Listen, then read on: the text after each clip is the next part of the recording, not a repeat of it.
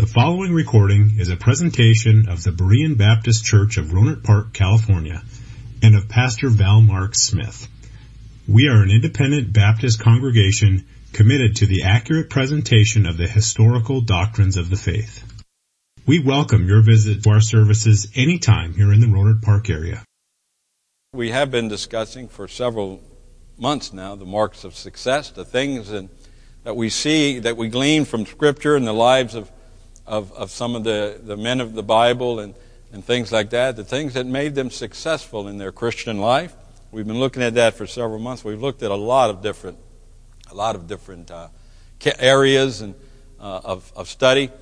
Of late, we've been studying on the tests of discipleship, and we're looking at different categories in our lives that we can test, examine ourselves to see what kind of disciples we are. We've talked about different categories, and most lately we're in the category of love, testing our love as disciples. Remember, Jesus said that men would know that we were His disciples by our love for one another and by the way we exhibit love. So we've been looking at the different characteristics of love. We've looked at the characteristic, last time we met, we looked at the characteristic of long-suffering.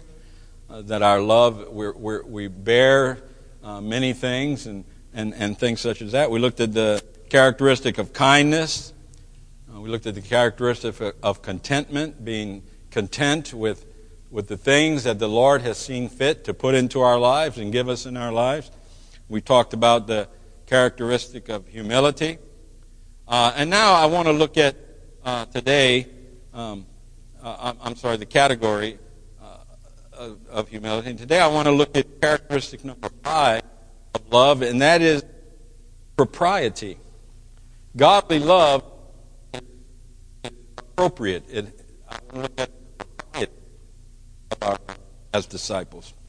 Now, if you look at 1 Corinthians chapter 13, look at verses 5 and 6. We read here, of course, in 1 Corinthians chapter 13, is breaking down the characteristics of godly love.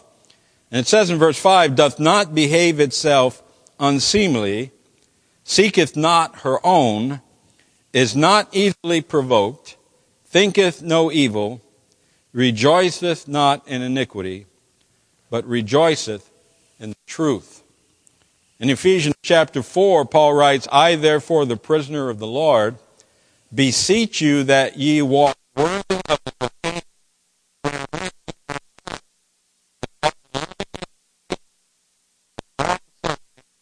bearing one another in love, endeavoring to keep the unity of the Spirit in the bonds of peace.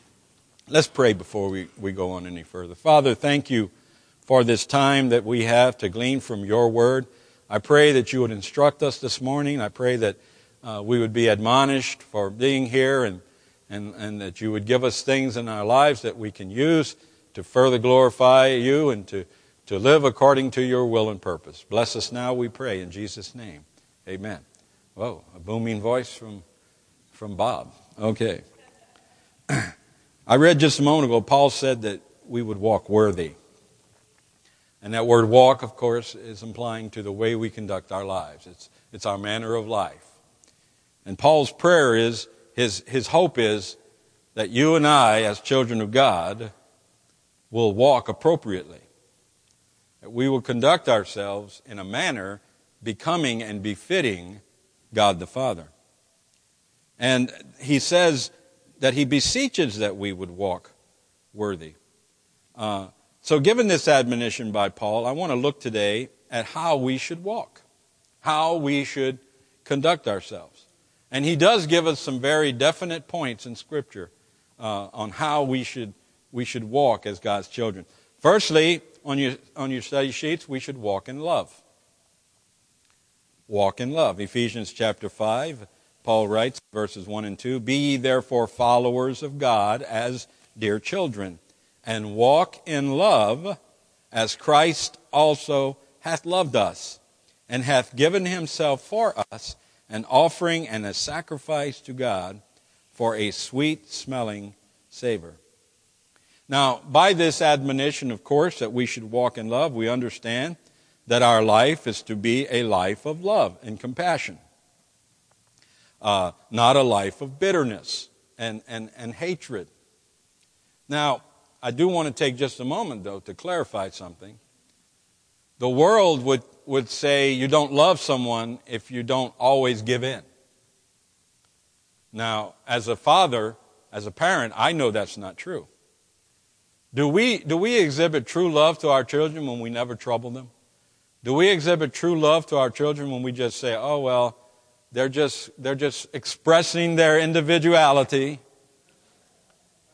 You know, I know my dad didn't care much whether I was an individual or not. I was going to do what he said, and he was going to make sure that I did. You know, the Bible says, what? Spareth the rod, spoileth the child. That's right. And now, I spoil my grandkids, okay? I never trouble my grandsons, no matter what they do. That's okay. I figured my daughter and son-in-law, they got the problem. It's not my role to be the disciplinarian. I'm to be the hero. And so, but when I was raising my children, they may sometimes be confused because they're sitting over there and they're looking at me like, what did you just say? They didn't get away with anything. I made sure they towed the line. But I would hope, at least, that they've never doubted my love for them. Even when I'm hard on them at times. Even as adults, I'm hard on them at times. Because I don't care how old they get to be. I'm always their father, right? And I have the responsibility to train and to teach. But the world says, well, you don't love someone if you don't give them what they want, if you don't give in. But that's not godly love, okay? The Bible teaches us that whom the God loveth, he chasteneth. The son that he loveth, the Bible says, he chasteneth betimes, and chasteneth behinds. So remember that. Not a life of bitterness, though. Hebrews chapter 12 tells us, follow peace with all men and holiness, without which no man shall see the Lord, looking diligently, lest any man fail of the grace of God, lest any root of bitterness springing up trouble you, and thereby many be defiled. So we should live a life of love and compassion, not of bitterness and hatred. Bitterness will ruin your life. It'll make you unhappy. It'll ruin the lives of those around you. Who wants to be around a bitter person? I don't want to be around a bitter person. There's some people, when I see them coming, I turn around and go the other way. Huh? You know what I'm talking about, don't you? Yeah, some people you don't want to ask them, how are you doing? Because they're going to actually tell you. And so, we don't want to do that. Now, there may be some here this morning harboring feelings of ill will for deeds done even decades ago. Such is not the behavior of a disciple of Christ. We are to live a life of love, not a life of vengeance. Romans tells us, if it be possible, as much as lieth in you, live peaceably with all men. Dearly beloved, avenge not yourselves, but rather give place unto wrath. For it is written, vengeance is mine, I will repay, saith the Lord. And if someone has truly done you wrong, you need to get on your knees and pray about that, turn it over to God, and let the Lord deal with it. And you need to forgive them. And you need to not harbor that bitterness in your heart. We're admonished to do good things for those who do evil things unto us. And in so doing, the Bible says we heap, as it were, coals of fire upon their heads. In Proverbs chapter 25, Solomon writes, if thine enemy be hungry, give him bread to eat. And if he be thirsty, give him water to drink. For thou shalt heap coals of fire upon his head, and the Lord shall reward thee. So we're to have a life of love and a life of compassion, understanding that love is not just giving in all the time and not just making sure someone else is having their way. Love is taking a stand for righteousness and truth, but it's done with compassion. It's a life of compassion. Jude, in his book, tells us in the 21st through 23rd verses, keep yourselves in the love of God, looking for the mercy of our Lord Jesus Christ unto eternal life. And of some have compassion, making a difference, and others save with fear, pulling them out of the fire, hating even the garment spotted by the flesh. So Jude admonishes us that we're to live our life with the same love, the same compassion, the same understanding that the Father has for us. And in doing so, we prove ourselves to be children of God. So we're to walk in love. And then secondly, we see we're to walk in righteousness. Walk in righteousness. Again, in Romans chapter 6, Paul writes, "What shall we say then? Shall we continue in sin that grace may abound? God forbid. How shall we that are dead to sin live any longer therein? Know ye not that so many of us as were baptized into Jesus Christ were baptized into his death? Therefore we are buried with him by baptism into death, that like as Christ was raised from the dead by the glory of the Father, even so we also should walk in newness of life. For if we have been planted together in the likeness of his death, we shall also be in the likeness of his resurrection. Knowing this, that our old man is crucified with him, that the body of sin might be destroyed, that henceforth we should not serve sin." We are to walk in righteousness. Now, that's kind of difficult for us because there is no righteousness in ourselves. We have no righteousness of our own. We know this to be true. But we have been imputed with the righteousness of Christ. God, upon our salvation, has given us the ability. He's empowered us. He's enabled us to live in the righteousness of his Son, Jesus Christ. We are to live our life as that new creation, that new creature that Paul talked about in Romans chapter 6 and verse 1. In 2 Corinthians chapter 5, we read, "Therefore, if any man be in Christ, he is a new creature. Old things are passed away. Behold, all things are become new. And all things are of God, who hath reconciled us to himself by Jesus Christ, and hath given to us the ministry of reconciliation." We are a new creation. When we get saved, Paul explained in Romans chapter 6 that when we got saved, our body of sin, our corruptible body, was buried with Christ and was resurrected in the newness of life. Right? Didn't we just read that in chapter 6, verses 1 through 6, that we were, like as Christ, we were buried, the old nature, the old man was buried and resurrected to the new nature, the new man. Now wait a minute. We still live in this body of flesh. This body of flesh is still corrupted. When will this body of flesh be made incorruptible? Does anybody know? Anybody want to venture a guess?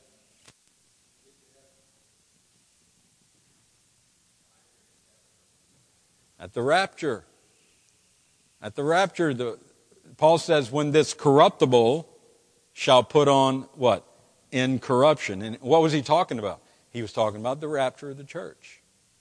Be it those that are already in heaven or those that are still alive and yet remaining, all of us, our corruptible bodies will be changed into an incorruptible body. The spirits, the souls that are already in the presence of the Father in heaven will be given a body like as those of us on the earth when we are raptured to be with the Lord in the clouds forever. We will be given that same new incorruptible body, right?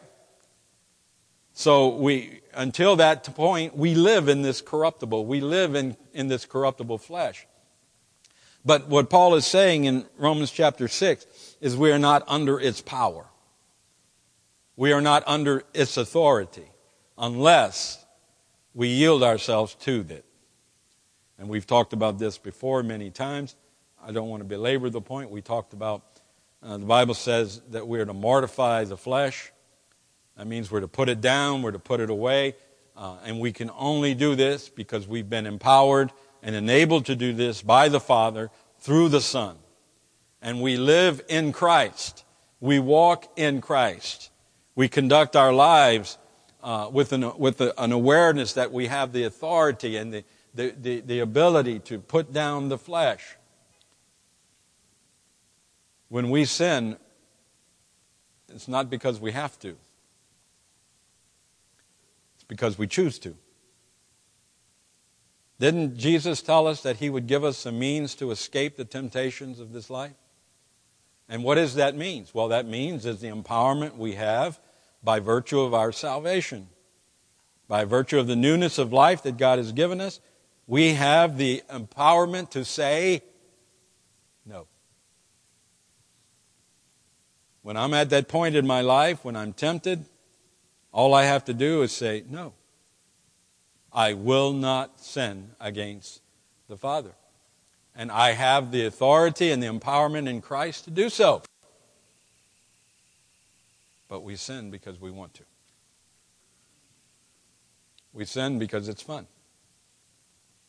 We sin because it's pleasurable. We sin because it serves a purpose in our lives. So let's be perfectly understanding of that.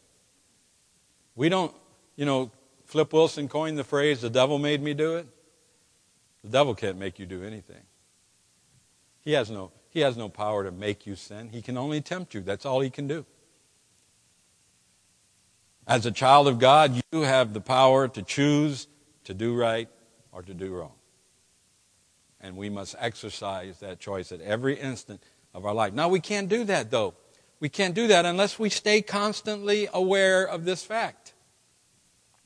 We have to live with a conscious awareness of the Holy Spirit in our lives. We have to live with a conscious awareness of the power we have been enabled by God.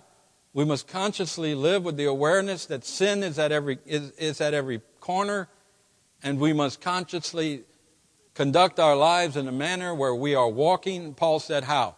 How should we walk? Circumspectly. And that has the connotation of a soldier in battle. Not just walking around looking up at the trees in the sky, but constantly watching every point before him for the enemy that lurks to harm him. And we are to walk with an awareness, with a constant circumspection that the devil is out there waiting to devour us. He's waiting to consume us. The spirit of the Antichrist does already work. The evil of this world exists, and it will consume us if we are not cautious. So we must have that constant awareness and walk in righteousness. Because you can. And we need to understand that. So, we're to walk in love, we're to walk in righteousness, but then thirdly, we're to walk in truth. We're to walk in truth. In the 3rd John, in the book of 3rd John, verses 3 and 4, John writes, "For I rejoiced greatly when the brethren came and testified of the truth that is in thee, even as thou walkest in the truth. I have no greater joy than to hear that my children walk in truth." Now, what John is talking about here is people who walk and talk the real deal. Not people who come to church on Sunday and say all the right things and behave in the right way and do all the right things, but then Monday through Saturday, they live their lives to their own pleasure and satisfaction.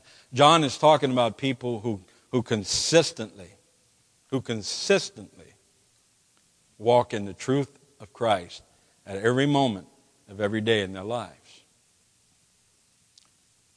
Let me ask you a question. Why is our younger generation in the shape they are today? Many of you, especially those of you who are my age or older, maybe a few years younger than me, we grew up in a very disciplined society. And we weren't the exception, we were the rule. Right? Young people had respect, they were diligent, they worked hard. It was rare when you found a young person who was lazy, a young person who was disrespectful. That was uncommon. But today, it's commonplace. I often observe our younger generation, and I feel so sorry for them because they've been betrayed. And they were betrayed by their parents.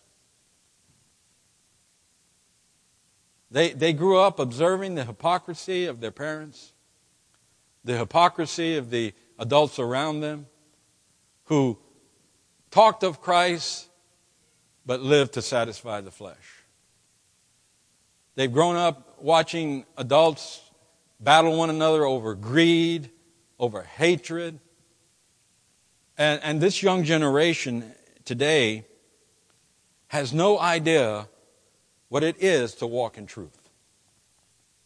And unfortunately, a lot of our Christian society has no idea what it really means to walk in truth. We see so much hypocrisy in the religious circles today, and even the Christian circles today.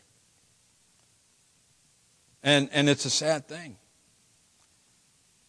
There's an old adage that goes, do as I say, not as I do. But that's not God's philosophy. That's the excuse of a generation of people who want to satisfy their flesh and say, look, don't do like I do. Do like I say, but not as I do. Do you think children are really going to follow that admonition? No. Matter of fact, it's my observation that each generation is going to push the envelope a little bit further than the generation before them.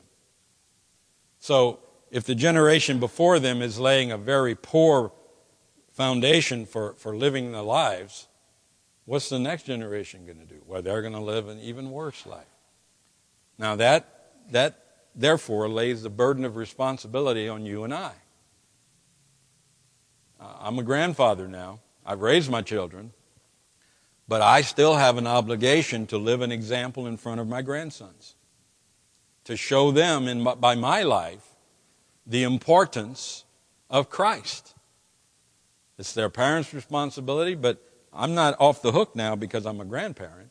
And listen, by the way, none of you are off the hook either. Each one of us, as God's children, have a responsibility to walk in truth. We have a responsibility to live our lives in such a way that Christ can be seen in us. We read in the book of James chapter 1, the 20th through 24th verses, for the wrath of man worketh not the righteousness of God. Wherefore lay apart all filthiness and superfluity of naughtiness, and receive with meekness the engrafted word, which is able to save your souls. Then he writes, but be ye doers of the word, and not hearers only, deceiving your own selves.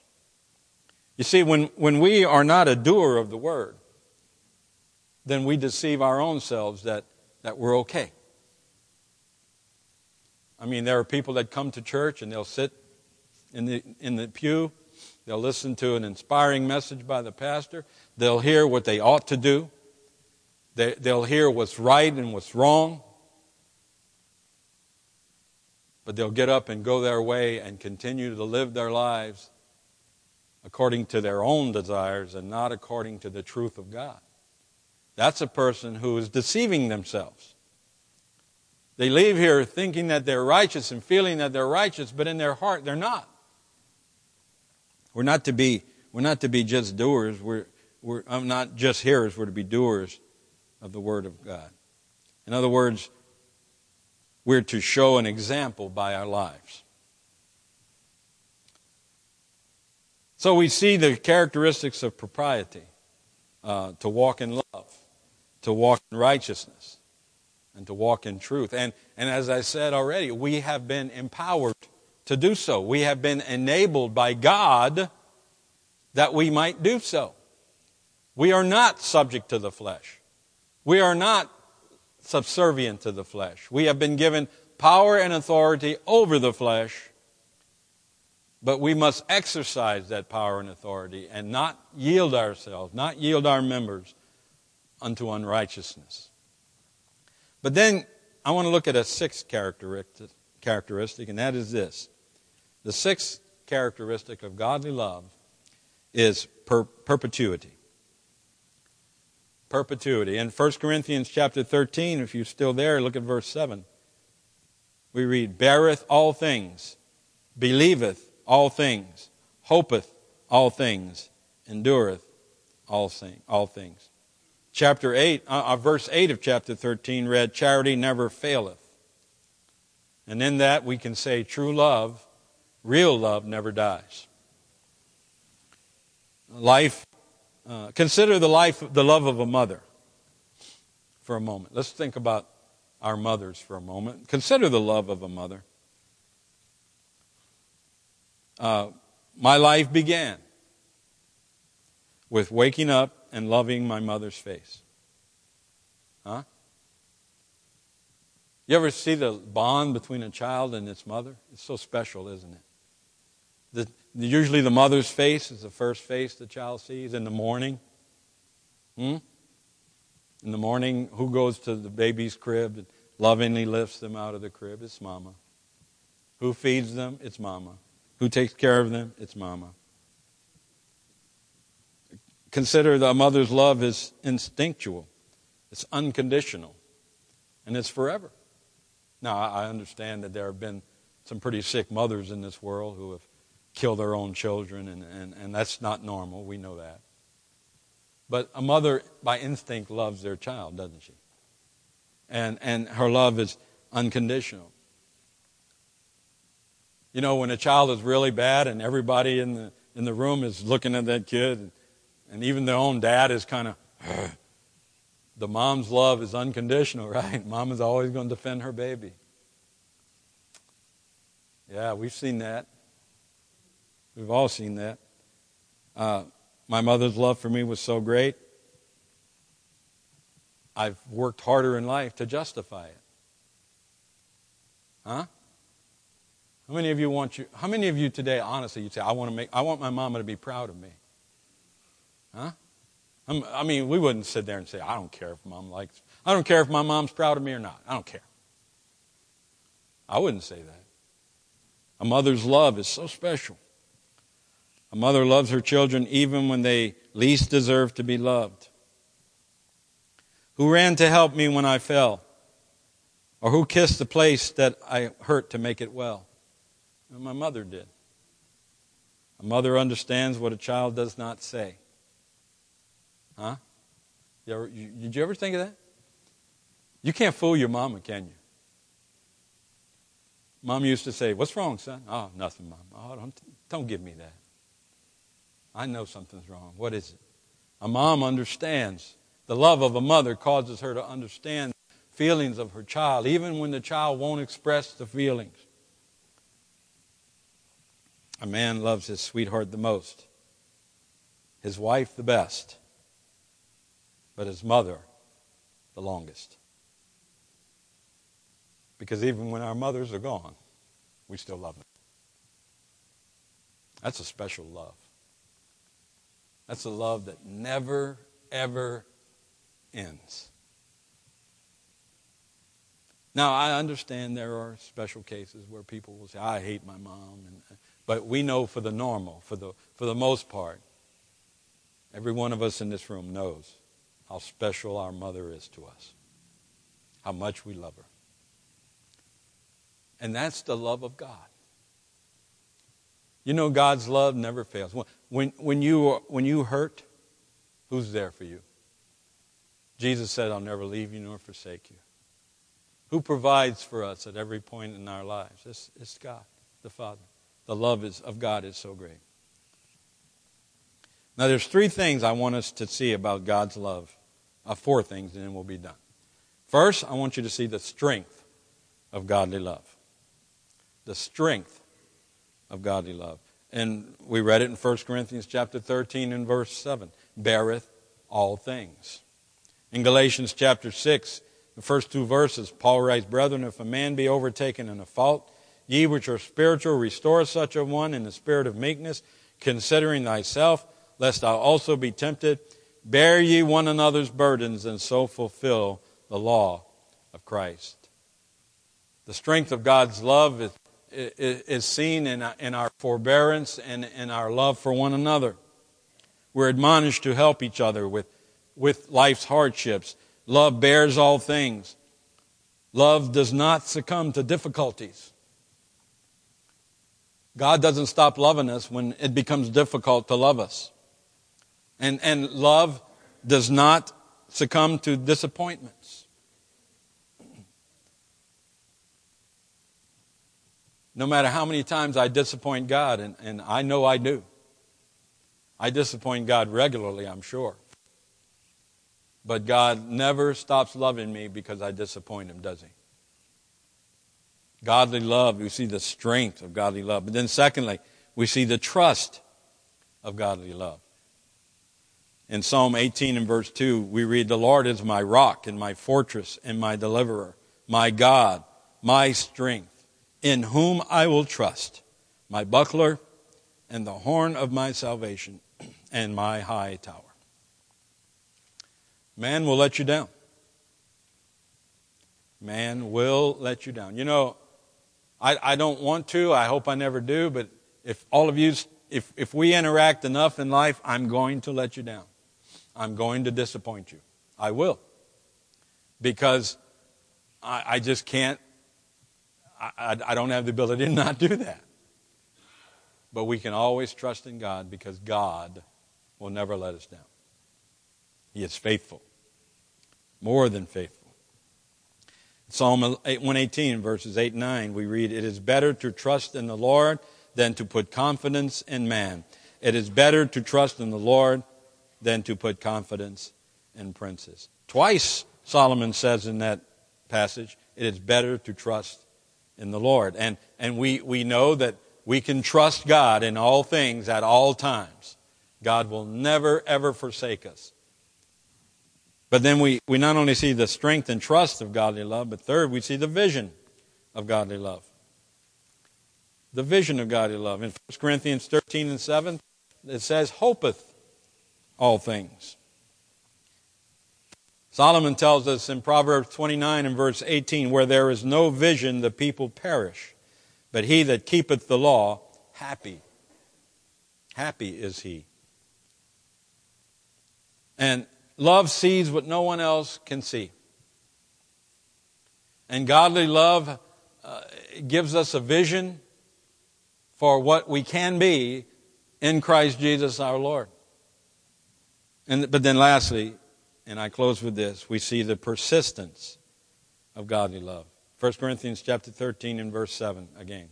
"Beareth all things, believeth all things, hopeth all things, endureth all things." We see the persistence of godly love. A few moments ago I said true love never dies. And when we are true disciples of Christ, our love will stand the tests. All the tests that can be thrown at it, our love will stand. And godly love is persistent. God never fails to love us. But oh, how often we fail to love Him as we should. And as true disciples of Christ, we should strive at every moment of our life and every instant in our lives to love the Lord and put Him first above all things. I leave you with this thought. Moses put God first, didn't he? Moses would have been the king of Egypt. He would have been Pharaoh, and at that time, that was the most powerful man on earth. But Moses, the Bible said, forsook the pleasures of this life and the powers and authority therein because he loved God and he wanted to honor God and put the Lord first. Do we do that?